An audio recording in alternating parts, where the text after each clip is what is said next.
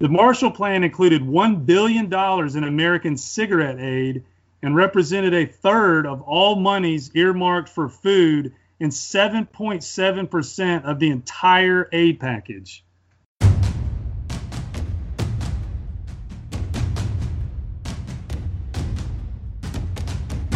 You're listening to War College, a weekly podcast that brings you the stories from behind the front lines. Here are your hosts.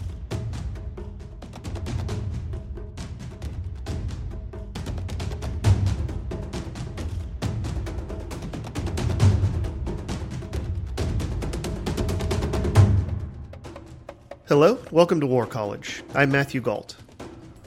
And I'm Derek Gannon. Drugs and the battlefield go together like peanut butter and jelly. The Third Reich's soldiers ran on methamphetamine, and American soldiers smoked like chimneys. The picture of the US GI with a burning cigarette pressed between their lips is so iconic that few people question it or realize how young that image really is. Joel R. Bias did question it. He's the Assistant Professor of National Security Studies at the U.S. Air Force Command and Staff College, and he's here to help us today dispel the myth of the great American military cigarette and walk us through the fascinating story of how cigarettes ended up in the U.S. military kit and how they left. It's the subject of his new book, Smoke 'Em If You Got 'Em, The Rise and Fall of the Military Cigarette Ration. Joel, thank you so much for joining us. Hey guys, it's good to be here. Thanks for having me. All right, well, let's start with some really basic stuff. This is one of the really things that I thought was really interesting about especially the beginning of your book, is that pre-World War I, America had a really different relationship with cigarettes and nicotine. Can you talk about that a little bit? Sure, guys. First, before I start, general disclaimer, these are my views, not the views of the Department of Defense, United States Air Force, and I'm happy to talk to you about the book. So the question about World War I, yeah, that was, as I started digging into this, one of the interesting things I found, because you make assumptions, is that smoking a manufactured cigarette, what we know of today, is something that comes out of a pack with a filter on it. Of course, it didn't have a filter back then. But the idea of smoking cigarettes before World War I was considered dandy or effeminate or not masculine. In one category, or also considered something not desirable for a gentleman to do. It was considered immigrant, city dweller, something that weak people did, not virile manhood and things like that, was kind of the thoughts on the cigarette prior to World War I. Okay, well, what happened in World War I that kind of changed the history of cigarettes? In World War I, you're talking war and society here. We go to war as a society. So whatever's going on in society at the time is brought into the war and vice versa. So America was in the progressive movements during this period of American history. So as America began to see the war clouds and then mobilize for war in the winter, spring, during World War, during 1917 and leading into that, they did it as a progressive nation. So as they thought about the idea of bringing millions of conscripted soldiers into arms, they had to come to grips with the fact the predominant theme in soldiering, a trope for going back, centuries, had always been vice. That when you send your child off to join as a conscript or be in the military, it's not necessarily a positive transaction. You don't expect that son to come back clean as a whistle, singing hymns and saying yes ma'am and no ma'am and things like that. So the progressives were very aware of this, and so when they started mobilizing, they realized that the evils were liquor and women, and so vice when it came to prostitution and liquor, and so they really went hard after those. There's many books on that, making men moral. And when you talk about this era, shutting down brothels within 10 miles of any, of New Orleans, making it illegal to sell or give alcohol to a soldier, even if you had them over for Sunday lunch or something like that. So they really clamped down on the two main vices of alcohol and prostitution and venereal disease is what they were looking at too. So that was a progressive era issue that was brought to fore during the war. So I, talk about this in the book with the Y-Men and the Committee on Training Camp Activities. So they really work hard building these camps. Newton Baker says that he wants to give men an invisible armor, and he's not talking about something that will deflect shrapnel or bullets. He's talking about a moral armor that he's delivering to them in these camps. So when they send the expeditionary force over and they begin fighting in Europe, they are exposed to all these things, and they're seeing the British soldiers with their rum rations, the French soldiers with their brothels, and then even the German soldiers you mentioned earlier, they had a significant amount of cigarettes, and they were already smoking. So it was almost like the army, the moralists, the progressives had to make a choice. If the soldiers wanted to have, they wanted to smoke, they wanted to do something in their off time, they wanted to do something that would assuage their kind of nerves. And to, have those social interactions that come with having a drink or sharing a smoke. And so in a way, the Army and the progressives kind of started to give a pass to the idea of a cigarette ration. So they still clamped down on liquor and prostitution, but through a process that they slowly started to realize that a cigarette ration was a possible way to kill two birds with one stone, kind of give soldiers kind of a masculine kind of a vice, but the one that wasn't the liquor or prostitution. Well, how do the cigarette companies feel about all this? Okay. So, that was one of my research objectives as I started really laying out this research agenda was I wanted to go into the National Archives and also the archives at the University of California online archives they have on the tobacco, the legacy tobacco documents, and any kind of cigarette company archives I could get my hands on, and try to find that, because most of the time when you think of the cigarette in the 20th century, you think of big tobacco and some kind of, which emerges later in the book, some kind of political, economic, kind of behind the scenes, shadowy puppet to some degree. And so I went into the archives kind of thinking I would start to see that. I would see the industry or cigarette companies recognizing this pool and marketing to it and seeing this as a lucrative business venture. But I did not find that. What we find here is that the manufactured cigarette was still relatively new, almost like I reckon it today to the Juul, the electronic cigarettes and things like that. It was still a new thing. I mean, the Duke company, they didn't really start manufacturing large amounts of manufactured cigarettes until the late 19th century. And then they connected that with a marketing program just before World War I. So there was the first mass marketed manufactured cigarette was just about 4 years before we entered World War I. And they had not mobilized to form this monolithic lobby yet either. That doesn't happen until the 1950s. So these are just small, tiny, relatively speaking, considering how big the companies came. These are small, almost, I won't say mom and pop, but small e-cigarette companies were a few years ago, upstarts. And the military, my argument, the military found them. General March went into the trenches.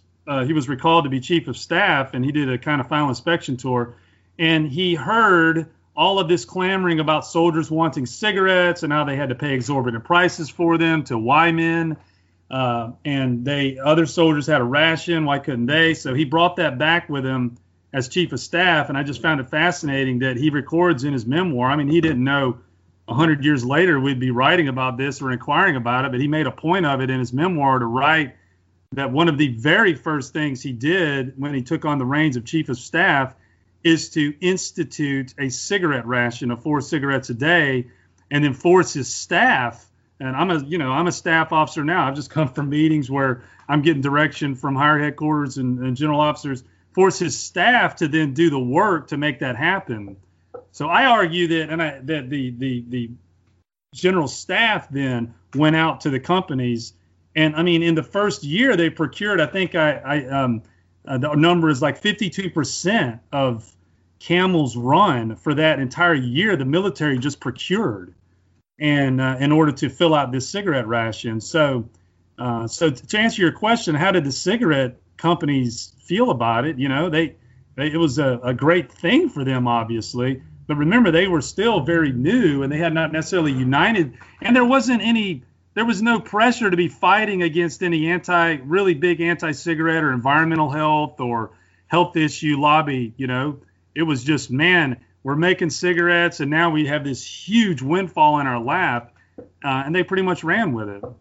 So the cigarette companies were actually approached by the military. They did not the other way around. Like, they didn't come to the Pentagon and say, "Hey, this is."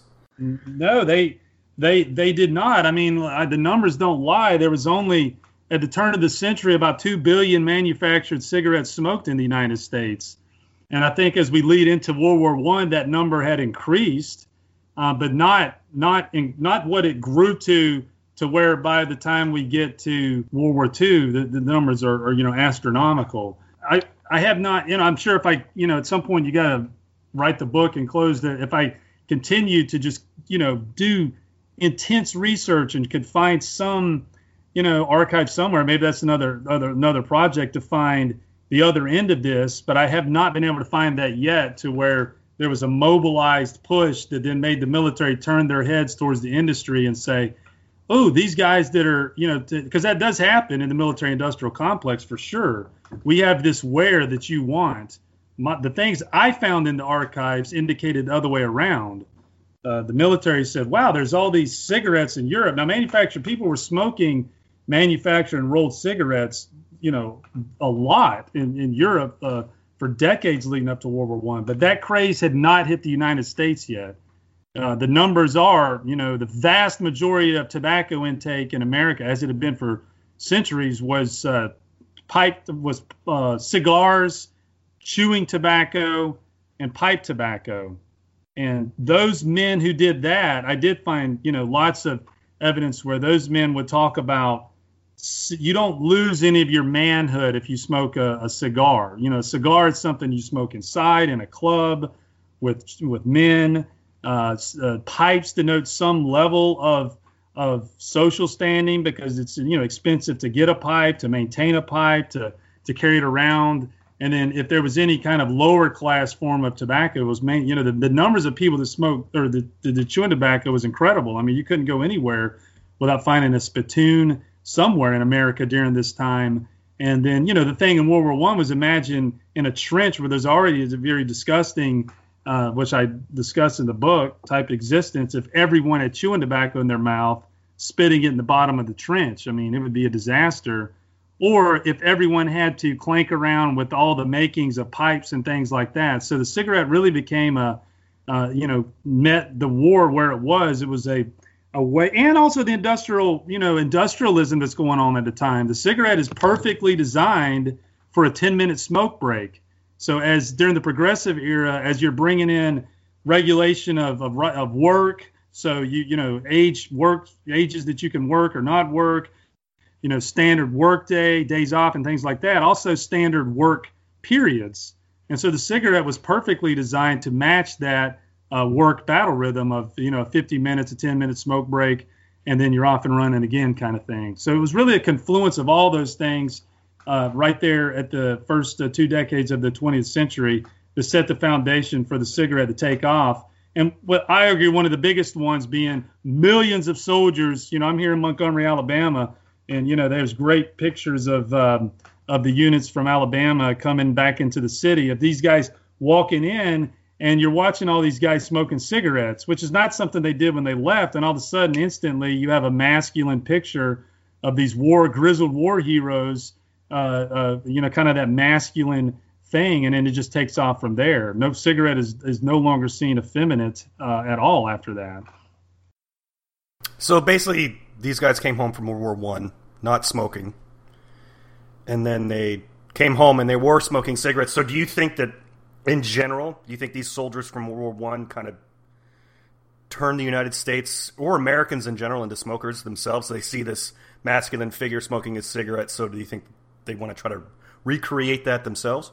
I surely argue that. I mean, history could have, who knows, if there hadn't been a World War I, would the exact same thing happen just because industrial workers smoking? I don't know, because the negative connotations connected with immigrant type city dweller lower class workers smoking cigarettes, maybe it would not have taken off in the same way. But the image of America, because they really sold it. Newton Baker was, hey, moms and dads, I'm recruiting the best, the brightest. I want, all of your best coming into the Army by the millions. And he wrote in his speech, his Invisible Armor speech, I'm going to return them home to you better than when they came in the Army. And any of you that study military history, I teach electives on American military culture. That had not necessarily been the transaction for millennia, Newton Baker and the progressives were going to turn this on his head. So they returned these guys, look at the pictures. These guys are in uniform.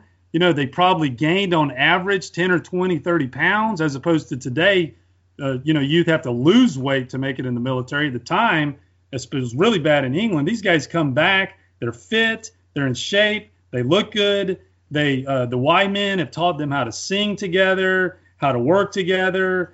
They've accomplished a great national pride of aiding in the victory in Europe, and on top of that, they've got cigarette in their mouth. So that's a marketer's dream right there. So yeah, I argue that the numbers don't lie. I mean, from that day forward, smoking increases astronomically all the way through 1980, year after year. The numbers go really, really off the chart. Was there any difference between how it was handled in World War I and World War II, or was it just kind of supercharged? So at World War II, what happens is if we enter World War I, not a cigarette smoking nation, nor a cigarette smoking military, and we enter World War II, a cigarette smoking nation and a military that has a cigarette ration in place. So there's no argument when we enter World War I, the expectation is there. Whereas in World War II, in World War I, we declare war in April 1917. We don't get really, hardcore combat forces on the ground in any large numbers until the next year. And we institute the cigarette ration in the spring of 1918, and it really starts arriving in the summer of 1918. So, it was only half the war did we have any kind of cigarette ration. Whereas World War II, it's from the very beginning. They instate. A lot of my big research came from the Army's, basically their cigarette procurement branch within the logistics department, the service of supply department. It was headed by a full colonel, and he had an entire staff. And the same way one of his buddies was over getting rubber tires or bullets or tank treads, he was, projecting and procuring cigarettes. And that became, part of his testimony in 1944 was just fascinating to sit and read, because it's, read through that 300 or 400 pages of documents that relate to that. So yeah, that'd be the difference. We entered the nation as a cigarette smoking nation during World War II, as opposed to World War I. Did the tobacco industry, did they reapproach the Pentagon around World War II to force cigarettes, or were they just learned from World War I? In my reading of it, which it is the rise and fall, and I try to make very clear in the intro, I cover about 1918 to 86, but there's, without writing a 2,000-page book, there's no way you can cover every year. And there's other books that fill the gap out there. But basically, yeah, the 1930s was the heyday for cigarette advertising with no clamps, That's the doctor, what brand do you smoke? Cigarettes make your teeth whiter. Cigarettes, and they testify in 1944 during the war that the cigarette industry and their representatives testify that they foresee no end to the cigarette demand. And they call it infinite. They say there's no ceiling in sight. And so really they're not, you're a going concern. You're always searching for more customers. But I don't think they think that there's all of a sudden this point where the pond's going to, run dry and they're going to run out of gas. And World War II is just another big step in that direction. Now, I do argue in the book, abbreviated, but I'm a part of another book project that'll come out next year. I have a chapter in that about the environmental history of World War II, that the New Deal, so as much as I was telling you the progressive era was going on during World War I. Well, we got to remember that the Great Depression and the New Deal immediately preceded World War II. And one of the hallmarks of the Great Depression was limiting crop production so you could keep prices high, because farmers for centuries have been chasing up and down the supply chain, pricing index. And so what I'm saying is the New Deal and legislation like the Agricultural Adjustment Act and its follow-on, the Soil Conservation Act, limited the amount of tobacco that you could produce. It had to be rationalized, right? So you couldn't just do maximum production and just put every acre you could into tobacco. So they did run into that in World War II. They were able to meet the demand, but I argue as the war went on in 1944, there's actually the Truman Committee was a committee that was formed to do oversight of the business of war, to make sure there was no, graft and profiting and things like that, as it happened people argue happened in World War I. And one of their hearings over 3 separate hearings was on the cigarette shortage. And so there was a perceived cigarette shortage in World War II in 1944 on the domestic side, because soldiers were getting trillions of cigarettes, peeled right off. The soldiers in Europe and the Pacific were serviced first, and domestically, America was a smoking nation, working in factories. Nicotine, addiction, and just the culture of smoking cigarettes had really taken hold. And there was a fear that America would, either run short domestically or start to run short with your soldiers downrange. And so they have hearings in 44. And one of the things they're talking about in those hearings is, more pro-business Republicans at the time who didn't like some of the New Deal strictures on the horses of capitalism, were trying to roll back those crop restrictions during that time so that they could just produce as much tobacco as they wanted to. But so that had to be rationalized through a process. But we never ran out of cigarettes in World War. If the war would have continued to 45, 46, which in 44 they thought it would, with the possible invasion of Japan and the years it would take for that, they would have run into some serious problems because it takes 3 years to age tobacco. So you might be okay now, but if you don't rationalize this out, you're going to run out. So let's start talking about how all this winds down and ends. Like, when did the Pentagon figure out that maybe cigarettes are bad for people? I guess now that you ask it that way, at the front end, I argue that it was the military pressing downward on the cigarette to get cigarettes. And then as this story marches on, it's really an outside push in that gets cigarettes kind of extracted from the military culture in broad terms. So war ends, America by 1950, around 8 out of every 10 American males are taking in tobacco in some way, and about 70% of them, so 7 out of 10 are smoking cigarettes. So, we go from a very smaller percentage, and then by middle of the 20th century, it's incredibly enormous. 1952-ish, there's different scientific studies, but about 1952, cigarette smoking is proven cancerous. It will kill you. So that's the first time that, is let out from under the circus tent. By 1954, now the industry has now realized we've got to get together to some degree to form a lobby, or this is going to be the end of us. And so I talk about the Frank Statement, that's the largest newspaper advertisement in American history to that point, maybe ever, where the industry says, here's the Frank Statement. We have all our customers' concerns in mind. We're going to, cigarette will not kill you, and things like that. So the industry starts, when we think of big tobacco, think 1954.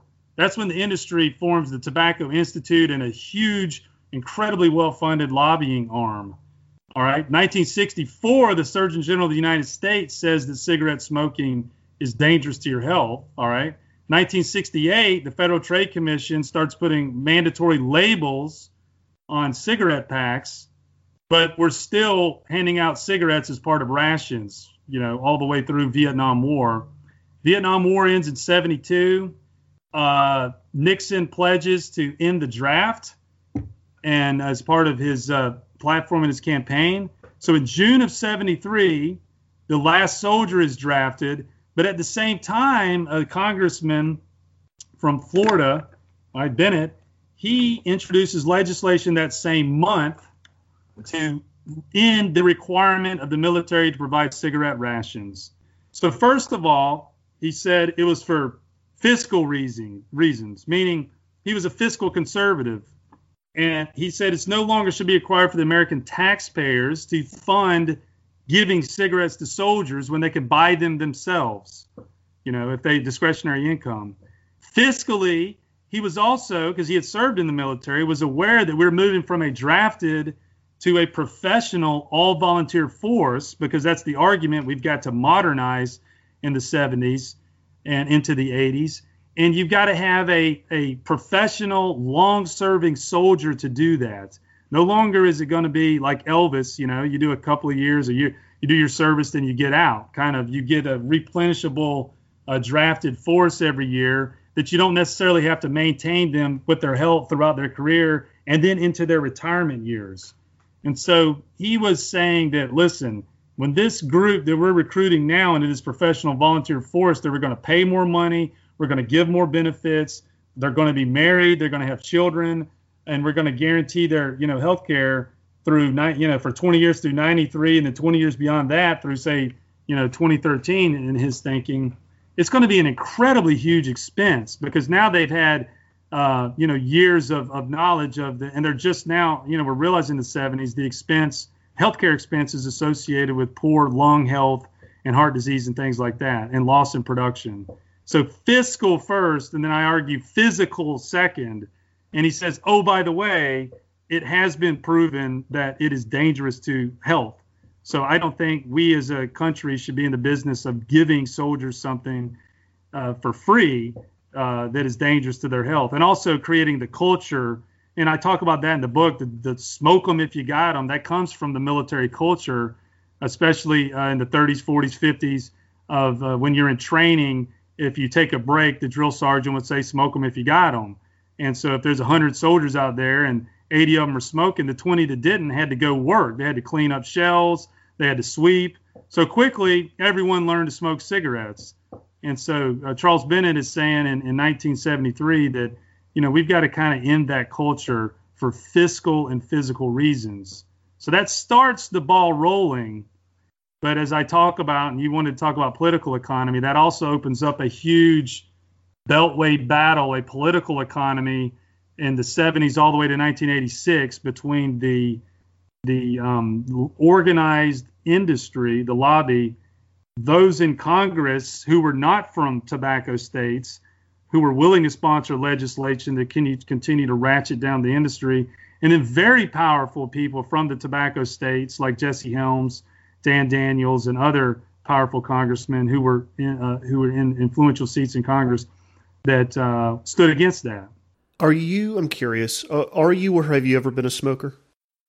I'm not a cigarette smoker. I enjoy a good pipe or a cigar every once in a while, but I've never been a cigarette smoker. Why was this a subject to study for you? Well, like a lot of books you read in the preface, the author says, it's kind of strange. And I have, that kind of strange. I mean, I went to the Air Force, I went on a DOD fellowship to do some study, work on a PhD in history. And I went to do Civil War because I had done master's degree work in Civil War history and over at Southern Miss. And after a semester there, I realized, because I only had 3 years to do this work, and I realized I needed to find a topic that was a little more doable. And I happened to take an elective class, a graduate elective class from Dr. Louis Kiriakoutos, who's an expert in the cigarette industry and tobacco history in America on that topic. And so, like what started out as a conversation after class and then a small research project grew into, wow, there's a real incredible story here that's just not anecdotal. This isn't just, hey, let me show you some cool pictures of cigarette ads from World War II and tell you some funny stories, because that stuff is in there. But to me, it's huge because it tells the story of the 20th century, which is the rise of special interest in a unique political economy that emerged throughout the century. It's a classic war and society topic, that war drove society. And then to some degree, society has turned around and pressed onto war expected norms and things like that, because you just don't find many soldiers, especially officers in uniform, smoking cigarettes today. I mean, you can't where I work at on Air University campus. So yeah, that's how I arrived at that. My intuition saw that there was a story here that needed to be told, that we possibly walk by a lot, like a good painting. And I dug in and told the story. I found a bookend in 1918, and I found a bookend in 1986, and I tried to talk about change over time, a time when America didn't smoke cigarettes, to a time when we issue trillions of cigarettes, to a time when we fight to remove the cigarettes, which happens with official DOD policy in 1986. So we remove in 73, and then by 86, the Caspar Weinberger, and starting with the Army, calls cigarette smoking incompatible with military service. And they issue guidance, 1010.1, I think, that says smoking cessation is now the policy of the United States Army, and then the other branches follow behind. Derek, were you smoking? I wasn't smoking. I was a big Copenhagen. I was a smokeless tobacco guy. I dipped a lot when I was in, like a lot. Yeah, so dip has gone astronomical now. So my colleagues there, especially the Army guys, they all have a Coke can, and I just left work, and several of them, my good Ranger buddy, he knows, he switches from the top of his lip to the bottom to the other side to the top. He's always moving that thing around. So you could argue, as cigarette smoking has decreased and smokeless tobacco has surely increased. And I get into that, and Derek, I know maybe you can speak to this, and I know when I was downrange, it helped me before convoys, et cetera, to sit back and smoke a good cigar. I get into a little bit of the pharmacology, the research on why cigarette smoking was so appealing, or tobacco, whether it's dip or cigarettes, and especially, in war-type environments, World War I, World War II. It's one of those drugs that it calms but yet heightens awareness, right? Some drugs will calm you, but then you're not aware. But somehow nicotine relaxes you but makes you more receptive and also assuages boredom. I mean, as much as you would, think that cigarettes is going to calm me, and I do write about that during, artillery barrages or whatever. But it's also, you got to remember, these guys are in trenches or in fobs or wherever for days and hours on end with nothing to do. And cigarette smoking kind of becomes as a time filler and also a way to social capital there. You meet a guy on a C-1, not on a plane, but on a convoy, and you're like, share a cigarette, share names, things like that. So I don't know if you want to speak to that, Derek, at all. But. Yeah, I mean, it's kind of turned from sharing a cigarette to, hey, do you got any Copenhagen? And if you do, then you just kind of give, the guy packs a lipper and you end up probably talking to him. I think it was the third tour I did, maybe second or third tour I did when I was in Mosul, that literally I don't think maybe there was one or two guys on the team that didn't dip. And you're right, it's one of those things that we would throw it in right before we would leave the wire. Everybody would. I don't know, and it's weird. There's something satisfying about spitting on the ground. There really is. I don't know what it is. It's just something satisfying about it. Plus, there's so many activities with dipping. Like, people are going to spill their dip spitters, which are gross. I mean, the whole process is disgusting. But, I mean, there's just... It sounds like nicotine is here to stay, even if smoking is it's on the way out. I was thinking that, yeah. I'm wondering, do you know how powerful did the tobacco industry become just from rationing cigarettes in the military from World War I and World War II? I mean, how powerful did these people become because of that? I mean, the industry becomes incredibly powerful in the 20th century. I mean, that's been proven, right? No one even questions that. When you talk about the amount of money that is out there, that is made, that is, wealth transferred, wealth made up and down the chain. And you just see that I guess I was kind of maybe slightly a little naive, but when you really dig into the congressional records and you see how deep the power was in terms of the lobby, and this is, this happens, all the time today, but they were able to spend incredible amounts of money to keep this thing going because it made incredible amounts of money. And so when you see, like when Weinberger is confirmed in 1981 as Reagan's Secretary of Defense, you got a landslide Republican victory. And so it should just be a rubber stamp. You might get one or two Democrats to vote against him. No, it's two Republicans from North Carolina, Jesse Helms and Senator East from North Carolina. It's a 97-2 vote. And two members of Reagan's own party vote against Caspar Weinberger because Weinberger had an established history of being anti-smoking. He was the one at the FTC that pushed warning labels back in 1968.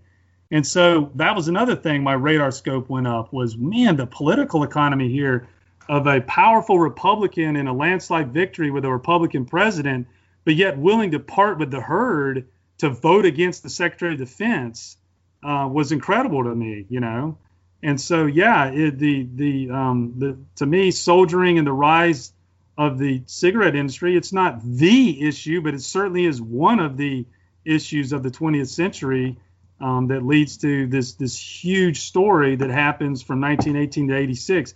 And look, even though in 1986 the guidance was issued that smoking cessation was now the norm, the industry was very powerful, and it took till 2002. So I've been in since 94-ish. It took till 2002 to where you could not get cigarettes on base or on post half off. So half of my career, you could buy, cigarettes on the commissary or in the PX for half of, because they were subsidized. So they were proven deadly in 52, 64 Surgeon General, 73 removed, 86 removed from the culture, cessation, but all the way until 2002, the industry is able to hang on to that huge subsidy that drew in, thousands of retirees and soldiers a month to go in and buy cigarettes in the commissary, half off. And if you want to talk about the power of the industry and capitalizing upon this huge swell of cigarette smoking in America and Europe, the Marshall Plan included $1 billion in American cigarette aid and represented a third of all monies earmarked for food and 7.7% of the entire aid package. So if that's not military connected to policy and economy, then nothing is, The fact that, and the industry worked that. Now, they were involved in that, the companies in North Carolina, tobacco state politicians, and getting that into the Marshall Plan. Now, what does that do for you? Well, Europeans are smoking like crazy, all right, before Americans ever did. But after World War II, they craved American brands. So this made sure that Europe would continue to smoke American cigarettes after all the millions of soldiers are removed out of Europe, which was a huge economic prosperity windfall for the cigarette industry all the way for the next half century. So just a little anecdotal story there. One of the things I think is really fascinating about all of this is kind of like you said, it really is a microcosm for the military-industrial complex, right? Which is the famous quote that you open the book with. And thank you so much for coming on to War College and walking us through all of it. You bet, guys. Thanks for having me. That's all this week, War College listeners. Thank you so much for tuning in. War College is me, Matthew Galt, and Derek Gannon. Nodell produces and helps keep us honest. Jason Fields co-created the show with me. Now he's lost in time and space. If you like the show, please subscribe to us on iTunes and leave us a rating and a comment. We do read them, and it helps other people find the show. You can follow us on Twitter at war_college or on Facebook at facebook.com/War College Podcast. We'll be back next week with more stories from behind the front lines.